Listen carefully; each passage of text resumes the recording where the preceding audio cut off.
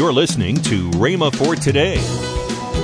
But one thing I'm sure of, blessed be God, God's best and God's greatest, and everything God has is at our disposal by the claim of faith. We don't have to wait for a divine intervention, which may happen or may not happen. We don't have to wait for God to initiate something.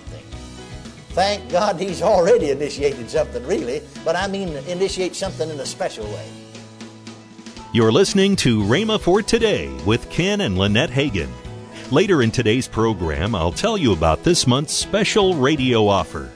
Right now, let's join Kenneth E. Hagin. Men are healed by hearing and speaking words. I want to get that over to you. That's the way you get healed, is by hearing and speaking words. Now, many wait for the intervention of divine sovereignty or for God to initiate something on His own, which, of course, He does occasionally. But that's not God's ordinary way of doing things. Now, for instance, I'll show you what I mean when I say the intervention of divine sovereignty or God just doing something on His own. Turn back over to John's Gospel, the 5th chapter, for just a moment. John's Gospel, the 5th chapter. We'll start with the very first verse. John's Gospel, the 5th chapter. The very first verse. After this, there was a feast of the Jews, and Jesus went up to Jerusalem. Now there is at Jerusalem by the sheep market a pool which is called in the Hebrew tongue Bethesda, having 5 porches. And in these lay a great multitude of impotent folk, blind, halt, withered, waiting for the moving of the water. For an angel went down at a certain season into the pool and troubled the water. Whosoever then first after the troubling of the water stepped in was made whole of whatsoever disease he had. Now you see, God just did that on His own. If He wanted to, He could. He didn't have to ask me whether He could or not. And He didn't have to ask you. That's what we mean by the intervention of divine sovereignty, or God initiates something on His own. The first person that stepped into that pool after the angel troubled the water was healed, or whatever it is. It didn't make any difference what he had. Make any difference who it was, if it was a grown person or a child. Make any difference whether it's a man or a woman. It didn't make any difference, as we would say, whether they were saved or unsaved. Doesn't make any difference whether it's pretty or ugly. Didn't make any difference what color the skin were. Didn't make any difference whether it's rich or poor. Just the first one and got healed, and that's the only one. That's the only one. And you'll find out when God initiates things on His own, and there is an intervention of divine sovereignty, very often that's the way it is. But you say, why? I don't know. If I was doing it, I could tell you why, but I'm not the one that's doing it. Are you listening to me? He is. Then we'll get another picture of what I'm talking about if you'll just turn back to the 4th chapter of Mark's Gospel. The 4th chapter of Mark's Gospel. And we'll start reading with the 36th verse. The 4th chapter of Mark's Gospel. We'll start reading with the 36th verse. And when they had sent away the multitude, they took Him even as He was in the ship. And there were also with Him other little ships. And there arose a great storm of wind, and the waves beat into the ship so that it was now full. And He was in the hinder part of the ship, asleep on a pillow. And they awake Him and say unto Him, Master, carest thou not that we perish? And He arose and rebuked the wind, and said unto the sea, Peace, be still. And there was a great calm. The wind ceased, and there was a great calm. Now notice, and He said unto them, Why are ye so fearful? How is it that ye have no faith? Now He's questioned the fact why they didn't have faith, because He had said, Let us pass over to the other side. He didn't say, Let's go halfway and sink. No, this miracle didn't happen because they had faith, because He said, Why is it you have no faith? It wasn't the disciples' faith. The Lord just did it on His own. I said He just did it on His own. Well, God does that sometimes. And you don't wonder why almost sometimes. Many people wait for something like that. That might happen or it may not happen. I don't know, and nobody else knows.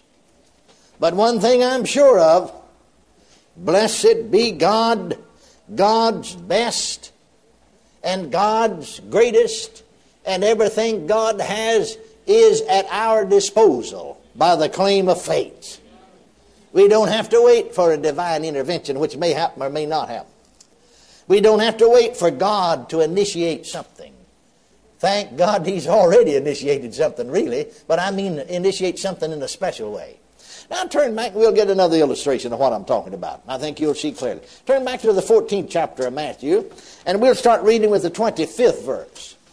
Matthew chapter 14, start reading with the 25th verse. And in the fourth watch of the night, Jesus went unto them walking on the sea.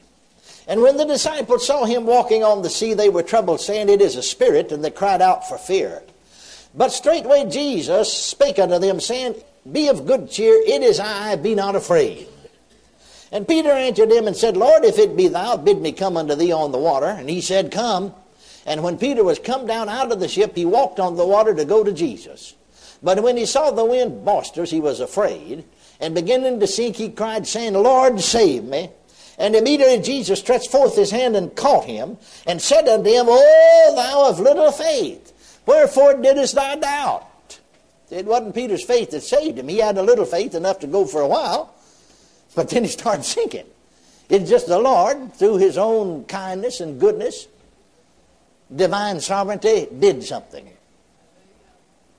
Amen. Right on the other hand, there's been a lot of people that's drowning that said, Oh, Lord, save me, and went ahead and drowned. Amen. That's the truth. You see, there's something about God initiating something on his own that none of us understand. There's a mystery about it. If you could understand all about God, you'd cease to be God. You don't even understand all about humans, much less God. Why try to figure him out? Amen. Isn't that right? Just accept him, praise God, as God. Let him tend to his business and you tend to yours. Can you say amen? Amen. What I'm saying to you is that we all know, like in the case there of the angel troubling the water, of one got healed, just one. The first 20, God initiates some things on his own sometimes in the areas of healing. In the case of him stilling the water, and the storm ceased. In the case of saving people and miracles, God initiates some things on his own sometime. In the case of saving Peter here. But that's not God's ordinary way of doing things.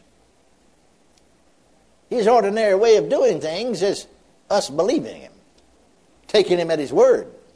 That's the reason he gives us his word, so we can have faith. For faith comes by hearing, and hearing by the word of God. The word of God will produce faith. And so many are waiting for the intervention of God, the intervention of divine sovereignty, for God to initiate something, which he may or may not. But I'll tell you one thing about it. God's best and everything that God has for us is at our disposal by the claim of faith. I remember down in Texas a number of years ago, down in East Texas, there's a dear lady on the bed of sickness.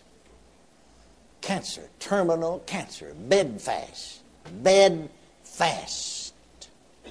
terminal cancer.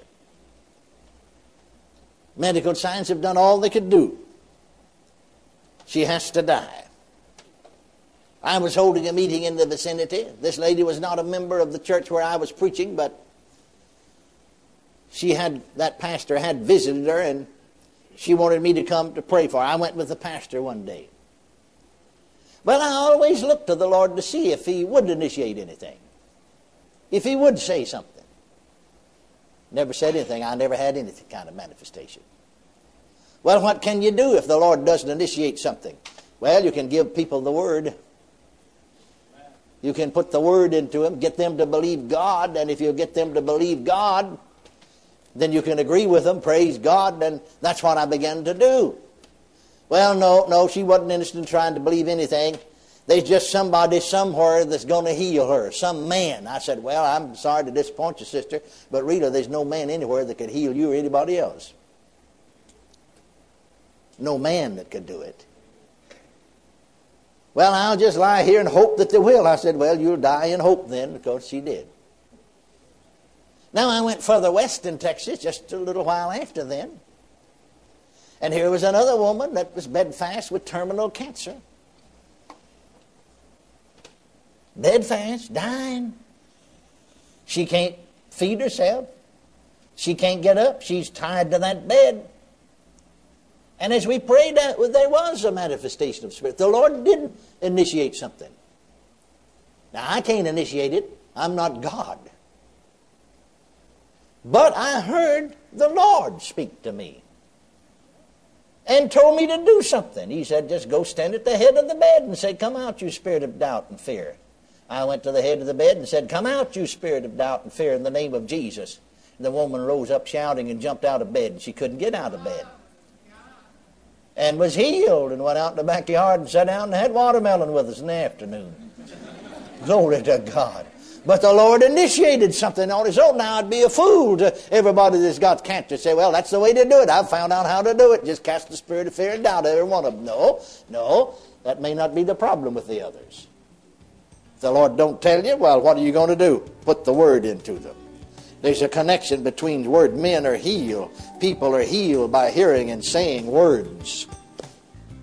Hallelujah. Are you listening to me? You're listening to Rhema for Today with Ken and Lynette Hagin. You can find more resources, including the message you've just heard. Visit us today at rhema.org. That's RHEMA.org. Now, let's join Ken and Lynette Hagin. One of the books, Faith Food Devotion, we use this with our children. Yeah. And we got one that's a big book that's got the whole year in it, but we've got 4 of the small books like this. And this one for the winter, and it starts off with December 1. Okay. It starts out, and then it goes to January, for February. Yeah, that's right. For the winter. For the winter month. That's so right. It's all in there. It goes through February, and then the March... The next one starts with March. That's right. And that's the way they're broken up. But this is a great devotional. Let me go here and see. January the 1. Here we go. January 1, resolve to grow. That's what it says. Resolve to grow. Resolve to grow. It says... then it has a little teaching. Yeah, it has a little teaching. And then a confession. And then it has a confession at the end. Just one little page here. Yes. We used to do this with our kids befole they went, every morning before they went to school. And then after we did this confession, we would say, okay, Craig, what kind of confession do you want to make for your life? Yeah. And we'd say the same thing to Denise, and we'd make our confessions. And so it's just a good time to have a devotion with your children.